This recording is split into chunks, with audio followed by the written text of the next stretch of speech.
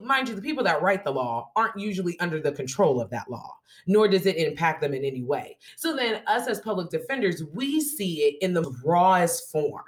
And we then have a job to confront that. Like the law is meant to be the sword as well as the shield. And I think public defenders, we put up that shield more than anybody else because of the people that we represent. Welcome to How I Lawyer, a podcast where I talk to attorneys from throughout the profession about what they do, why they do it, and how they do it well. I'm your host, Jonah Perlin, a law professor in Washington, D.C. Now let's get started. Hello and welcome back. This marks 1 month since I started the How I Lawyer podcast. Honestly, I can't believe how much I've learned from this new creative project. And more than that, I've learned so much from the interviews, and I hope you have as well. If this is your first episode of How I Lawyer, welcome. I'm so glad to have you. And if you were one or several of the first 4,000 listens of our prior episodes, well, welcome back and thanks for the continued support. Last week, I interviewed Serena Zita, a prosecutor in Baltimore County, Maryland. This week, we moved to the other side of the courtroom and hear from Cleveland-based public defender Khalida Sims. What surprised me most about their respective stories is that while there are certainly differences from a prosecutor and a public defender in what they do and how they view the criminal justice system, their two career paths actually share a great deal. They both approach their legal career with a passion for public service and a fundamental belief that even though the criminal justice system is imperfect, justice can be done. Khalida is a federal public defender in the Northern District of Ohio. Before that, she worked for 7 years as a public defender in the Cuyahoga County Public Defender's Office.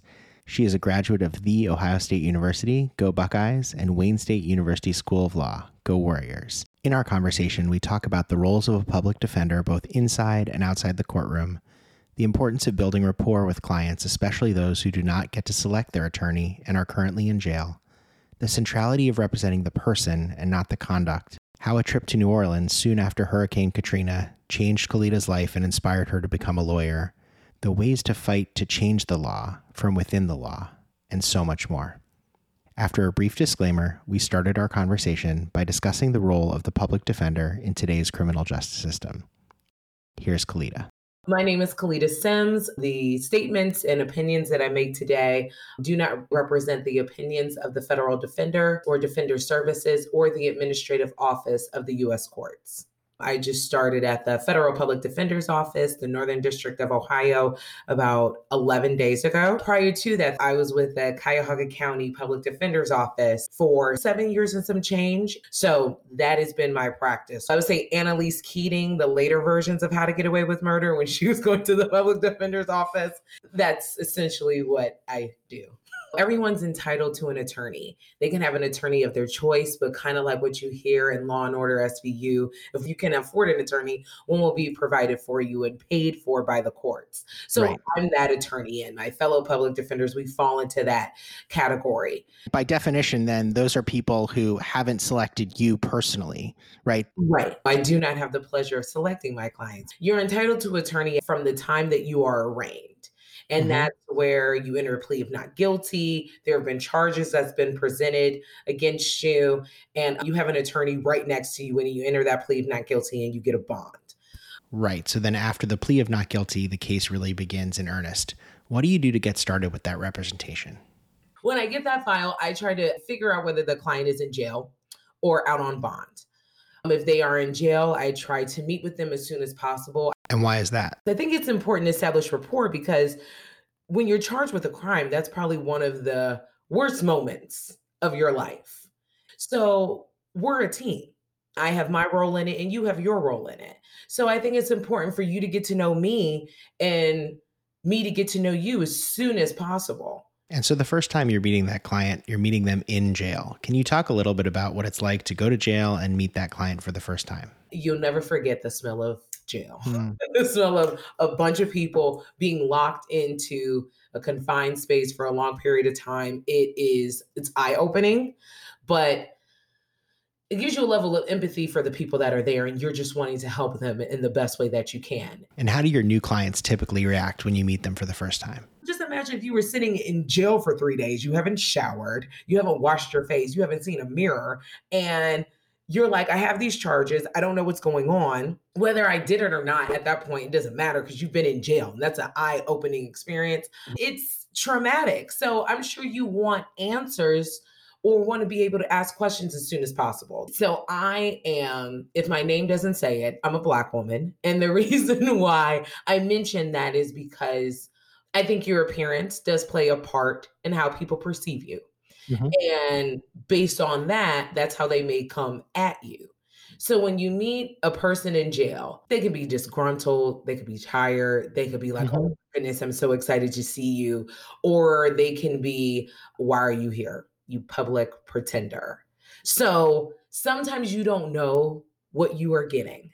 And Right. I think it is best to just remain professional. So Right. it's like, this is what I have, this is who I am. This is what you're charged with. These are what the penalties are. What questions do you have at this point? As a defense attorney, you look at the person first. You have to. I think the government arguably has to look at the conduct first, Right. then they look at the person. Any and all information regarding their background, when someone's comfortable with me or knows that I'm on their side, I'm here to help them, they open up. They open up and I said, who do you want me to talk to? Who don't you want me to talk to? So for me, getting basic information, going through the indictment, making sure they understand what they are charged with, not what happened, what they are charged with. And why is that distinction important? As a lawyer, you provide the legal options, you navigate the legal system, right? And Right. that the client makes the decision of whether they want to go to trial or not, whether they would like to plea or not, and whether they would like to testify or not. Those are their rights. And that's something that I can't take away from them. So I try to establish what their rights are, what they can do, and then what I do. So then that way they're like, well, you're going to do this and you're going to do that. No, no, no, no, no. We're going to make sure establish roles really quick and fast. What I've learned with being a criminal defense attorney is, you can't have any BS. You got to be upfront. There's a rawness to criminal defense that's not meant for everybody. You're not representing the conduct. And I always get asked this: how can you represent someone who's guilty? Well, are only non-guilty people allowed to have an attorney? No. Constitution says you're entitled to an attorney regardless of whether you're guilty or not. And early in the case, what are you looking for? Do I have a suppression issue? Were they profiled in some way? Could they have gotten the wrong person? Did my client say something that he should not have said? One thing I do emphasize to my clients in abundance is your right to remain silent. They think like, Mhm. well, if I talk, then I should be okay. No, that has not helped anyone ever. So, by a final pretrial, I will know whether my client wants to move forward with a plea or with a trial. So to kind of answer your question, after the investigation is done and we go back to the client, we have to see what we have. Mhm. I have had clients that have made statements and then later recanted. So I'm like, okay, well, this is the issue that we have. I don't know what Right. the government may be offering in light of your voluntary statement outside of an attorney. Right. Right. So it's a lot of issue spotting at that It's point. a It's lot of issue spotting. And then I would say probably determining whether we go to trial or not really depends on sometimes what they're being offered. You know what I mean? And I think Right. sometimes when people are like, oh, well, they're going to trial, but they're guilty, or they admitted to this, well, it depends on what they were offered. For Right. instance, I had a client that was charged with a second degree felony in the state of Ohio. You're looking 2 to 8 years generally. He was offered the F2. So it would probably be in his best interest to try it and see what happens. Because Right. if you lose, it's nothing different than what you were already offered. And then if you win, you're out. So I think sometimes that's where you see trial versus plea may come into play. I kind Got of it. describe it as like a mix of Monopoly and chess. Say more about that. Why mix of Monopoly and chess? I love that image, but tell me more about why you say that. With Monopoly, you know what you have. The money that you have, you know the money that you don't have. Right. And you know if you make this certain play, it's just like a circle where you land. And landing, that can include what judge you have, that can Mhm. include what prosecutor you have. And that plays a huge part in trial, as well as also with your plea and potential sentence. And I also see it kind of like as chess because you have a little bit more options. Can you talk about what it's like to go to trial, to prepare for trial? Sure. Trial is nerve-wracking. It's nerve-wracking. You're not going to sleep. You're not going to eat really until it's done. So a little background about me. I was in musical theater for high school and I studied music in college. My disconnect from music into law came with Katrina, and we'll get into that later. But the reason why I bring that is because you're in front of an audience. And I think the reason why I like trial is because you're in front of an audience and you want people to like you. You want people to believe exactly what you are saying. And it can be nerve wracking because you have 12 to 14, because you have alternates, looking at you, your every move. Your every move, they're also looking at your client, and it's incredibly nerve wracking. And in trial, you never know what can happen. You could be prepared, but things can go awry. Things could just, it's exciting and nerve wracking all at once. And when you're preparing for trial, are you the kind of person that scripts everything out, or are you more of the bullet points and go from your gut kind of lawyer? It's a mix of both. So I will be practicing 8 years in May. So I'm still relatively new. So I do write out my statements, my opening and my questions, but I will leave room for bullet points because I sometimes don't know what a witness is going to say. You can prepare, but also leave room for edit. I think that's probably the best advice I can give for trial. Know your case, know exactly the points that you want to make, but leave room for what's going to happen at trial. Trial never goes as expected. It is not like on TV where the producers know exactly what's going to happen. I did mostly civil litigation. When I was at a deposition, the best advice I ever got was don't stop listening to the person you're questioning, because you think you know the answers because you've seen the discovery, but some of the most important moments are the answers you don't expect. And I assume it's the same thing at trial. Oh my gosh, that's so real. It's not even funny. And even with picking a jury, sometimes you will have jurors say something and you're like, I can't believe you just said that out loud. But that is real. I always compare picking a jury to like a group blind date. And we're going to see if like we're meant to be for a period of time. But it gets people laughing, gets people comfortable. But I think with trial, you learn so much about yourself. You learn how you respond when you get angry. You learn how you respond when things go your way, when the judge cuts you off or he sustains an objection that you know he or she should not have sustained. There's so many things you learn about yourself in trial. So I want to ask about juries at their core are making decisions, but they're not lawyers by and large, right? And so how do you think about translating a story to non-lawyers who need to make a legal determination?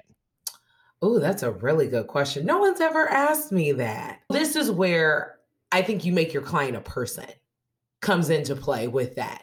So yes, the law is meant to be the standard as it relates to conduct or punishment.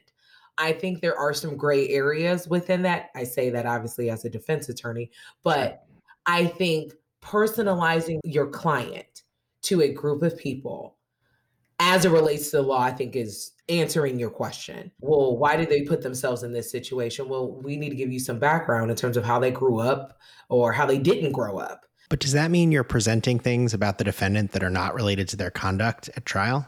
A lot of things are related to the conduct or the alleged conduct is a snapshot of their life. You know, I always say that about domestic violence cases because there's so many things that led up to this point.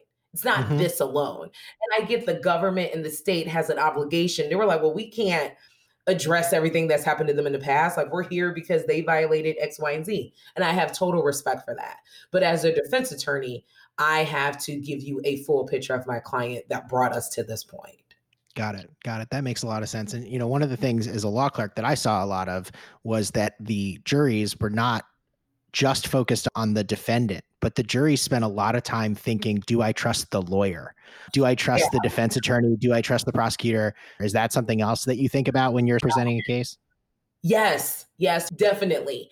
And I think that's when you have to be transparent. I think you have to be likable. And I think the rapport that you have with your client does show with the jury. I want to switch gears and talk a little bit about your path.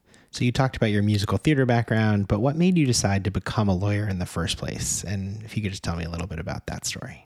Certainly. What made me become a lawyer? It actually came to me, I feel. I went to Otterbein College for 2 years on a scholarship for music. And I liked it, but I started to not like it as much. Like my passion was starting to dwindle. And I think that reflected in my performance. Like I was just kind of like, okay, I'm just here. Right. And one day I was like crossing the street and like one of my friends was like, oh, come to this meeting with me. Hurricane Katrina, happened. And, there's a meeting to like help people there. And I'm like, all right, sure. So I went to the meeting and they were talking about going down to New Orleans and helping people, gut houses, working with Habitat for Humanity and helping the residents in need. So I was very vocal in the meeting and I'm like, we could do this, we could do that. And I arranged for us to get a chartered bus versus driving down a bunch of vehicles. I was like, that's a liability. And again, it was all lining up and I just did not know. So we go down, we stay in the 9th Ward, which was the hardest place where the hurricane hit. It was also the poorest area. And we stayed in a vacant church. The roof was missing. And then CNN came down and they were interviewing people. And we talked about our experiences. But one thing that I had mentioned was you saw the Red Cross. The Red Cross was at Bourbon Street. They weren't in the area for the people that needed the most help. And every house that we helped rehab had an X on it. The X is with certain parts filled in the X. That would be the number of bodies that were found, whether it was cleaned or not, whether there were other like indications of that. So Red Cross wasn't in any of those areas where we saw X's on the buildings. So I'm just kind of like, well, hold on a second. Red Cross is requesting all this money from everyone, and I don't see them in this area. That's a problem. Mm-hmm. So that coupled with how I saw people were being treated in the area. It blew my mind that this was the United States. And it blew my mind that even with us going down to help people, we weren't even well received because we were supposedly taking money away from residents that were going to gut houses at a cost. And we're like, well, we're doing it for free. And they're like, no, you shouldn't be here. That house has this type of mold and you're going to die. So with my experience, it really woke me up to how the world works to some degree. And I was just like, how do I change this? How do I make this better? So I called my mom and I said, Mom, I'm not coming back. I'm going to live here in New Orleans and I'm going to help these people and help these injustices. So my mother is Black and she said everything that a Black mother would probably say, similar to probably other mothers, like, no, you better bring yourself back to Cleveland. And then why don't you become a lawyer?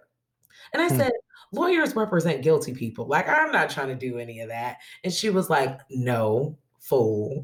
Like, just look into it. And I did. So I took the LSAT, got a good enough score to get into law school. And then it was just history. And can you talk a little bit about what you did during law school to sort of prepare yourself to become a public defender?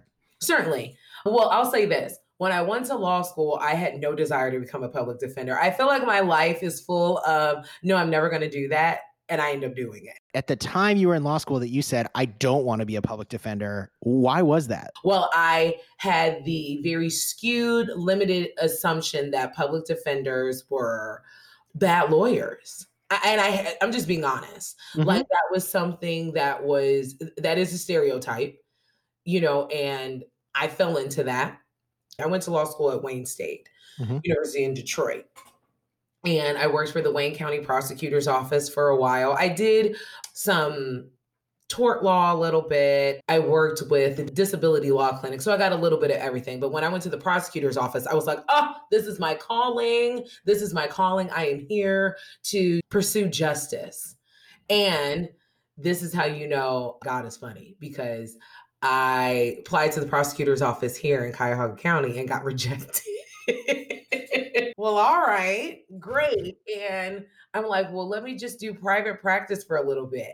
Private practice is hard. I have so much respect for solo practitioners, but I also have all this debt from law school. Hmm. So I need something. My dad, I think, had mentioned, what about the public defender's office? And I'm like, nah. I don't know any public defenders. I haven't seen public defenders, like whatever.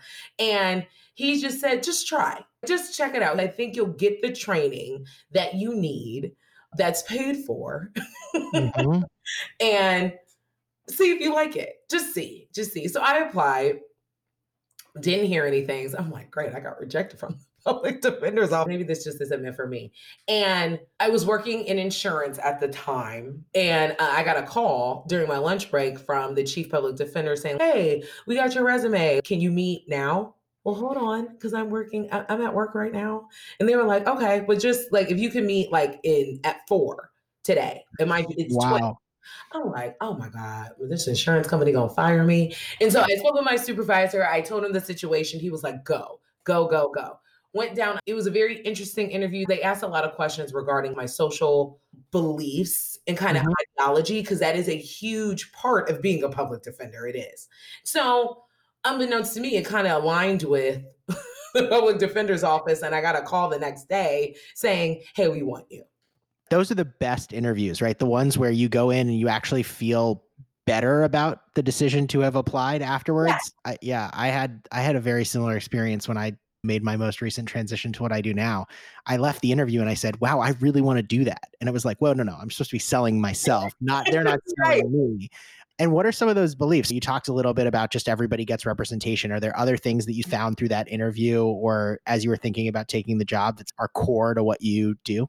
Certainly. Well, it was questions relating to how do you feel about poverty? How would you approach a client who has a mental illness? What's some of your experience with working with difficult clients or clients that may have a violent background? Hmm. How would you approach that? My father had represented Anthony Sowell, the first known serial killer in Ohio. And I worked on a post-trial motion with him. So that case was big. And that was something that I got a lot of perspective on in humanizing a person Hmm. who was charged and later convicted of traumatic and horrific things. They wanted to know, could I disconnect or at least separate for a period of time conduct from the person? Hmm. And it brought me back to New Orleans. It brought me back to New Orleans where people were treated because of what they may have looked like or where they lived. And that triggered my passion unbeknownst to me. And then it just got reset or reminded me of what exactly the reason why I went into law was to help people. So it just all connected, like the stars aligned. I'm curious for someone who hasn't decided what they want to do with their legal career yet, or maybe they're pretty junior and they started on one path and they're like, I need to change. What would you say to those people? What should they be looking for in the mirror to say, you know what, a public defender might be a good job for you? I mean, being a public defender, you are entertained. You are entertained to some degree because you never know what you're gonna get. Like I would say if you like excitement, being on your toes and being equally entertained at the same time, then being a public defender will definitely be a good thing for you. Being a public defender, you do have to have a passion for people. You have to have a passion for difficult people because if that's something that you don't have a level of compassion for, being a public defender isn't really going to work for you. It just isn't. Right. And what's rewarding about that? I'm not sure that's the best pitch. You want to work with difficult people. Like what makes you wake up every day and want to keep doing what you're doing? Oh, that's good. I feel like I'm helping people. I feel that I'm genuinely helping people, and this is what I've been called to do.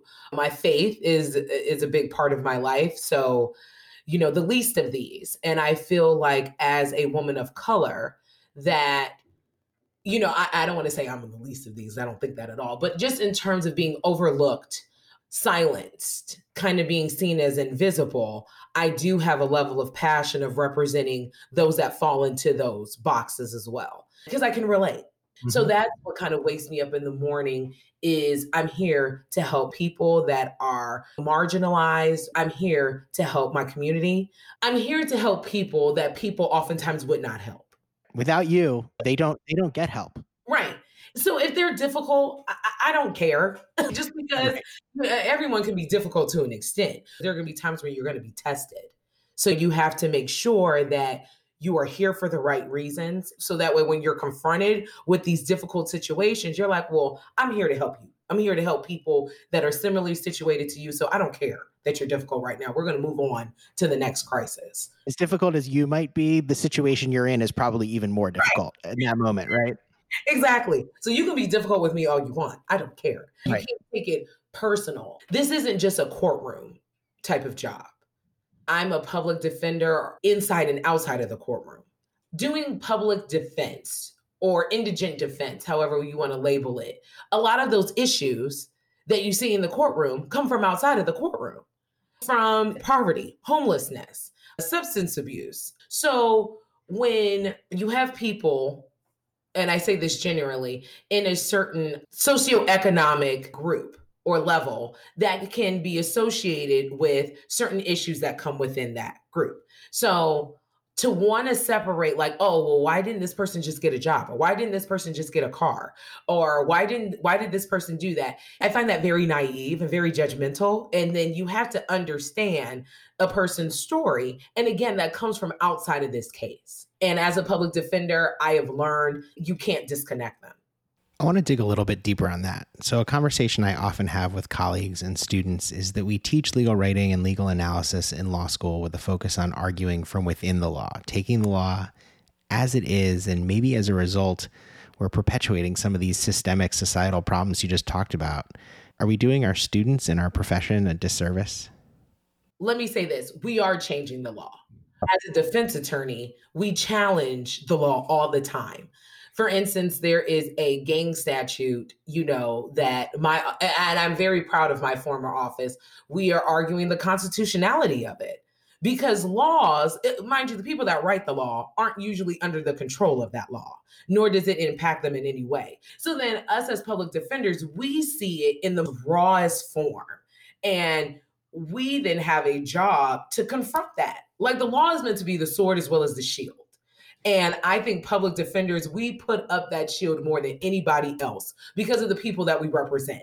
If you want to find a group of people that know how to argue the law and see how this law impacts people, it's public defenders through and through.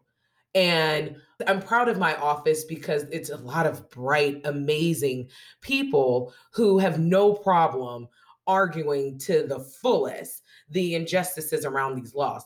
And do you think it's a big difference if you're coming from a public defender's office as opposed to representing criminal defendants in private practice? I always considered myself as a public defender who practices like a private attorney. Say more. What do you mean by that? When people make the comments about public defenders, public pretenders, I know what they're referring to. I know what they're referring to. Now, you will have people that are lazy, people that are not prepared. Please know that that just does not extend to the public defender's office. That can go for a private attorney as well. But with private attorneys, they kind of have this protection of, oh, I was retained or, oh, I was paid for it, therefore I'm better, when they could have got the same result as a public defender, but we were free. You'd think the thing you paid for might be better, but in reality, this is what you do, and this is what you've been trained to do and what you've done for the last couple of years, which makes you that much more valuable to your clients. Exactly. And then also with public defenders, we know the judges better because we're Right. in there all the time. We know exactly what ticks them off. We know them closer than anyone else because we're with them all the time versus a private attorney who's with them selectively. How many cases do you have on a typical month? When I left my county, I had about 13 open cases, and I whittled that down to about 6 or 7, like my last day. That wasn't because I plead them out. That wasn't the situation. It was just some of those cases either got worked out or either they were already about to be sentenced.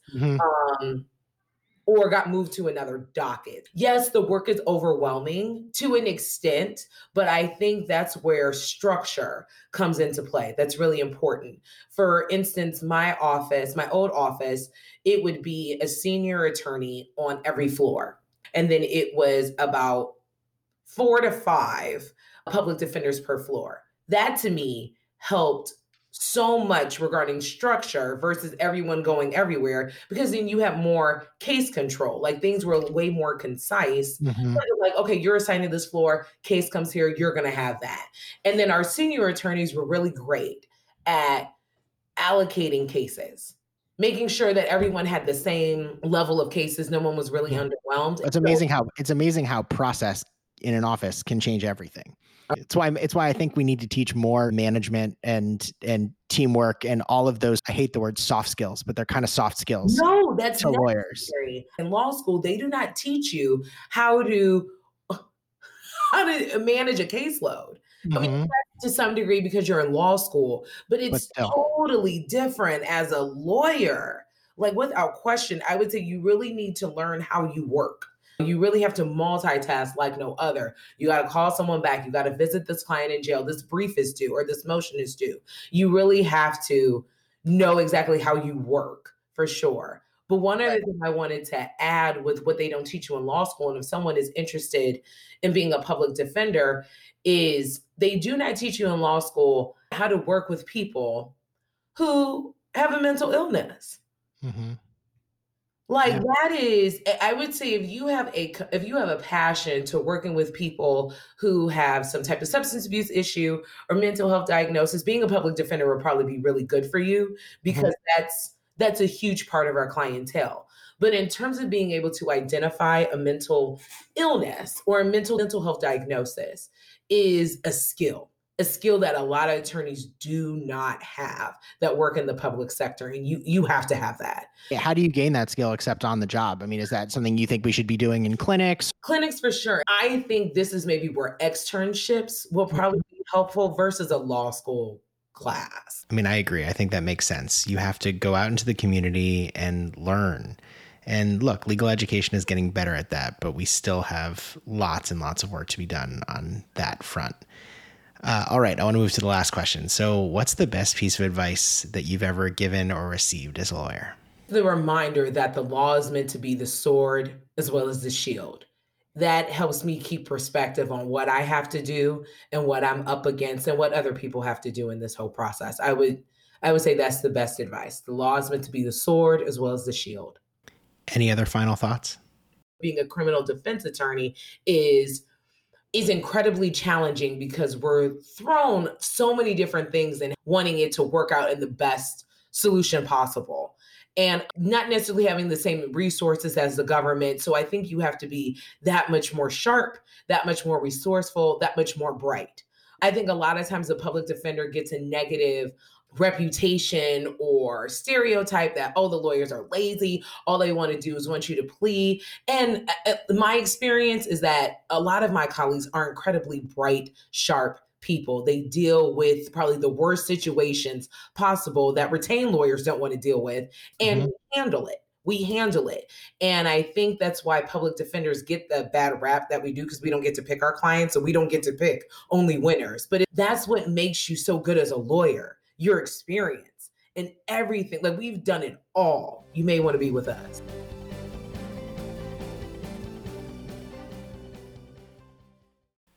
Again, that was Kalita Sims, who's a public defender in Cleveland, Ohio, who I want to thank so much for being on the podcast. I had never met Kalita before this interview, and it quickly felt as if we were old friends. Her candor, her openness, and her humor made for a relaxed conversation about what at times is a really difficult subject. I learned so much from her story, and I hope you did as well. In particular, what stood out for me was the way that Kalita was confident in her professional path and yet open to let new experiences lead her in new directions. More than that, I was inspired by her focus on helping people even when they're difficult, even when they struggle, and even when they may commit bad acts. I sincerely hope you got as much out of the interview as I did. As always, if you enjoyed or learned something from this episode and haven't yet subscribed, please do at howilawyer.com or wherever you get your podcasts. And if you can, it would mean the world to me if you could share the podcast with a friend, colleague, law student, or future law student who you think might be interested. Thanks once again to Kalita. Thanks for listening, and have a great week.